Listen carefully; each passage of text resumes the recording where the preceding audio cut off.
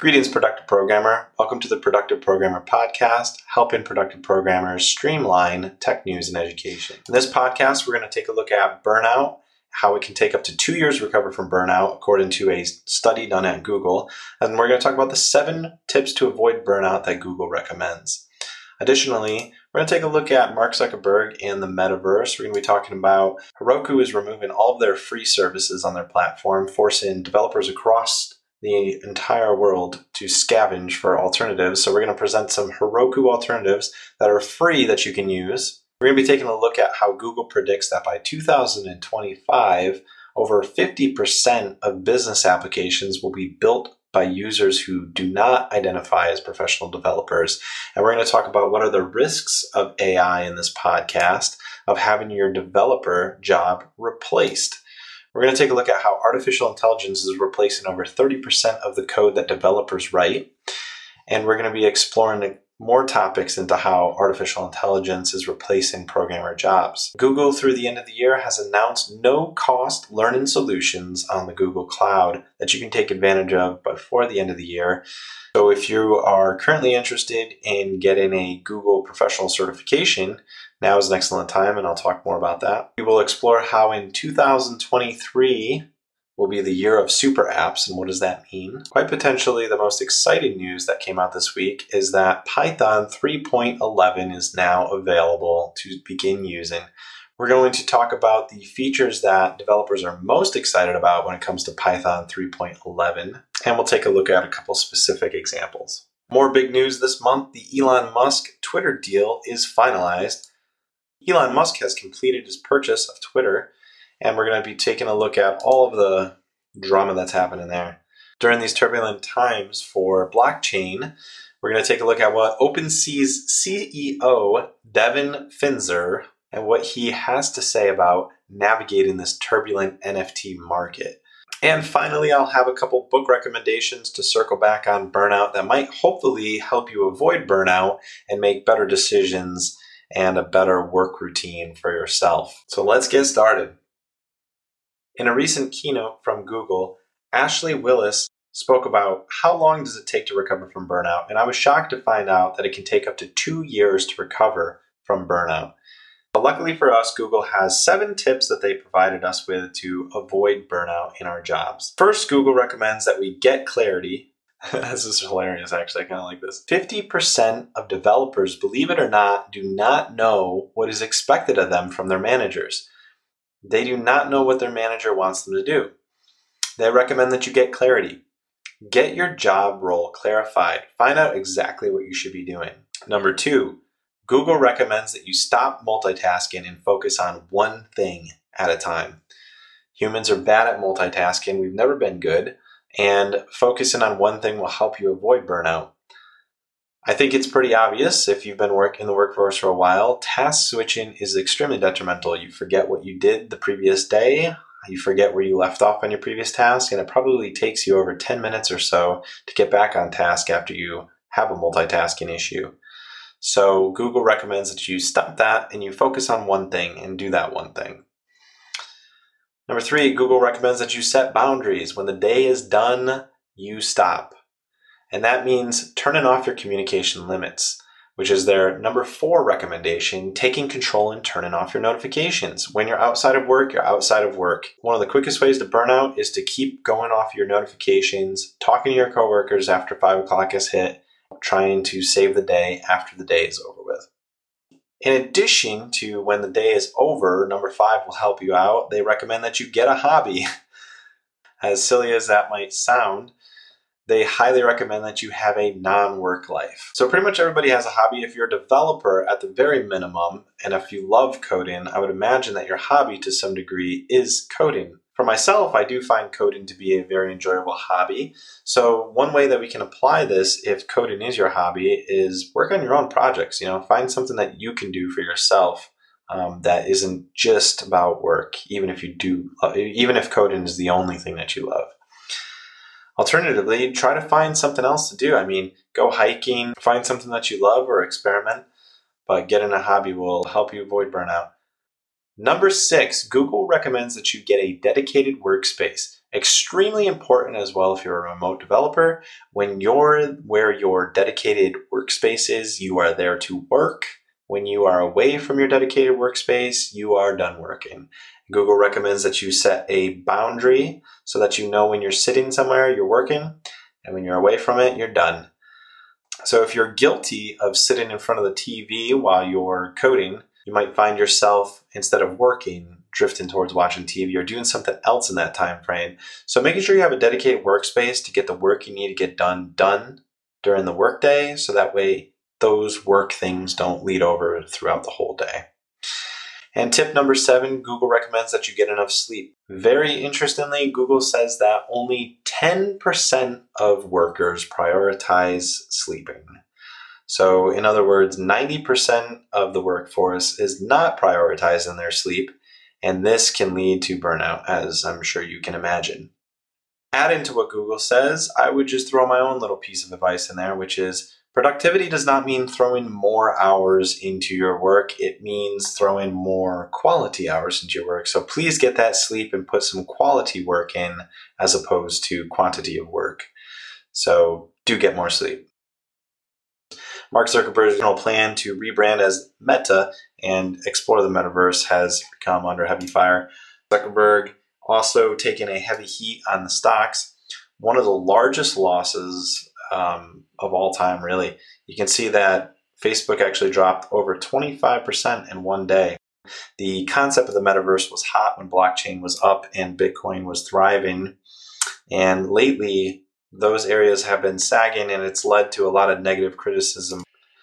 But I think when it comes to technology, there's one thing that is undeniable, is that when it comes to Meta is ahead of any other company or competition when it comes down to utilizing virtual reality, and also the development and the work they've been putting into augmented reality is extremely vital. The other thing with Meta that you have to remember is that there really is no other alternative in Meta other than the Oculus Pro, or now the Meta Quest Pro as they call it. But Facebook is the leader in the technology that's going to drive the metaverse when it comes to augmented reality and virtual reality products. So even if the metaverse is not successful by them, meaning that even if Facebook is not successful at building their own metaverse, they certainly have the technology and the tools that everybody in the metaverse is going to need to really utilize the metaverse. And ultimately, Facebook will probably acquire extremely competitive and strategic companies that give them a competitive edge in the metaverse. So I think that the recent drop in Facebook shows that people are heavily concerned about the metaverse, but I think that there's a huge misunderstanding going on there, what that means. I think that Mark Zuckerberg is the first one to tell you that the metaverse is really being defined as we go day to day. So it's one of those things where it's a long way out. It's a big misunderstanding about what does it mean. And I think that we'll see the Meta platforms stock rise again when we see blockchain and more metaverse companies come out. And it's just going to take one good technology, one good virtual reality to stand forward and pop. And when we see that, and we see people using the Oculus solutions and everything that metaverse produces for them, I think we'll see some change of hearts there. But it could be a long way out. We could be seeing a lot lower lows in Meta until that day. But we will see how that develops, and we will see what strategic decisions Mark Zuckerberg makes going forward. Bye-bye Heroku. So if you're a developer, you might have heard of Heroku. You might even use Heroku daily. They are one of the largest platforms as a service in existence, and they're currently owned by Salesforce, which has led to some changes, which is getting rid of their free tier. And this actually has developers across the entire world scrambling for a free alternative to Heroku if they were using the free services. I know that in the boot camps that I teach at universities, we also have Heroku free options for some of our students. So if you are a student, you can take advantage of the GitHub Student Developer Pack, get $13 credit per month for 12 months. So if you are a student, you can take advantage of that GitHub.com alternative for Heroku. If you're currently using Heroku and you don't feel like moving immediately, take advantage of that. Now, if you are not a student and you need an alternative to Heroku, a couple of options that you could check out is Fly, Render, and Railway. So Fly is a solution. Fly.io has a free tier in their pricing. Render, which can allow you to get some free tiers as well. And finally, Railway app is another solution to Heroku. So if you are somebody that has been using Heroku, you need to change, or you need an alternative to Heroku, look into Fly, Render, and Railway as your options for free alternatives. In a recent keynote, Google says that by 2025, they predict over half of all business applications will actually be developed by people who do not identify as professional developers. They believe that the no-code solutions will help provide over 50% of applications that exist in 2025. I think it's a pretty big overstatement. I think that no-code solutions tend to always be pretty finicky, but I can see that if you are not a developer, I could see how people will use those and they'll fidget with them and find a way to get it to do enough to get close to their solution, but I don't think they'll ever really be satisfied. That's my own personal experience with no-code solutions. So does that mean that we are somehow going to get replaced as developers? I think that's a far cry. I definitely don't think so. I think a lot of this is an overstatement. Nick Sariv says that, put another way, that's 30% of code not being written by humans. Tech layoffs are also accelerating the job displacement. Spotify fired over 5% of its staff. DocuSign let go 9%. Microsoft firing over 1,000 employees. So when you look at these numbers with the layoffs, you could see where Google is going, but that's a pretty bold statement. I think we have a long ways to go by then, but anything is possible. And segueing off of how 30% of code is being written by code assisters, JetBrains actually releases a new code assistant called Fleet. And basically, JetBrains has taken all of their back-end logic that goes into JetBrains that has made them extremely successful. They've put a whole new skin over the platform and the IntelliJ platform. What they've done is they really highlighted having a solution that allows you to basically, at a push of a button, it pulls in all of the smart code logic, all of that 30% of logic that goes into smart assisting. That's essentially what JetBrains Fleet is doing. They have turned their platform into a click of a button. It runs through all of your code bases. It defines a mix of all of the code, whether it's Python, JavaScript, whatever it is in your code base, and it does all of the smart logic to all of those languages simultaneously and allows you to kind of code and flow a lot easier. So it might be something worth checking out, but at the end of the day, it's pretty much a new skin over an existing framework that has proven itself. So if you are a JetBrains fan, I would recommend that you try out Fleet and see if the smart code features that they added to it help you work a little bit more productive. But don't expect too much because it really is just basically a UI over their existing framework. So you're not missing out on much if you decide not to get into it. Google is also offering us an opportunity to take advantage of some free learning to learn the Google Cloud Platform. From now until the end of the year, Google has no-cost learning solutions for the Google Cloud open to the first 90,000 learners that you can claim before the end of the year, but you must act before December 31st, 2022, and it's a limit of 1 voucher per learner. It's basically an initiative to drive developers to learn their Google Cloud Platform. They obviously want to stay competitive with Amazon Web Services, and they are trying to push more developers into the professional certificates that are available for Google Cloud.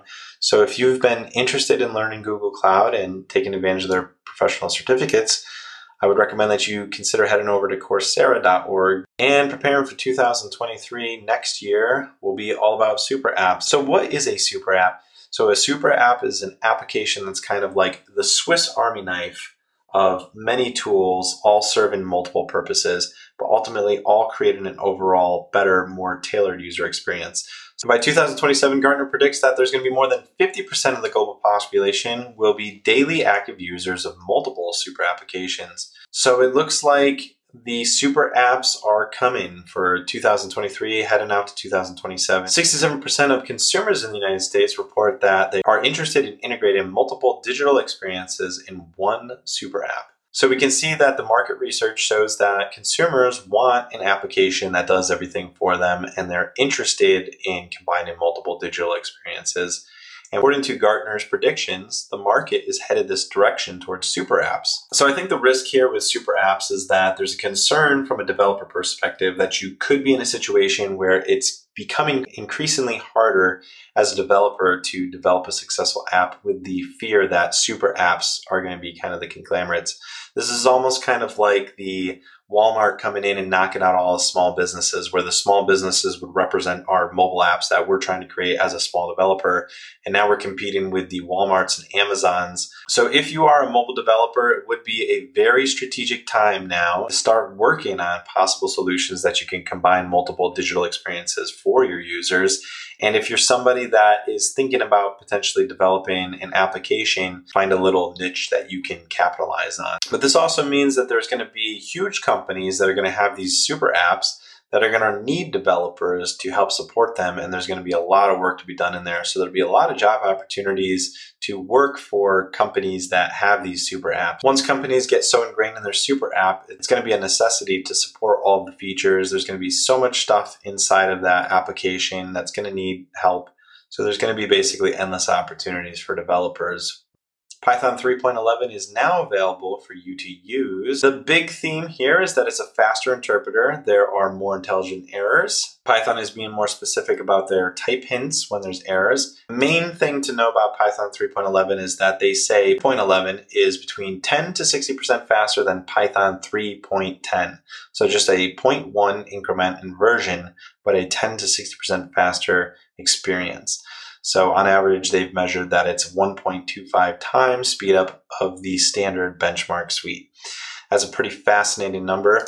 They also said a couple of very interesting things about inline Python function calls. Most Python function calls now consume no C stack space. In functions like recursive function calls to Fibonacci or factorials, there's actually 1.7 times speed up. And I think we're going to continue to see some amazing improvements as we continue on. If speed is important to you, definitely going to want to upgrade to Python 3.11. Of course, I always recommend giving it a little bit of time when there's a new release to work out any little types of kinks.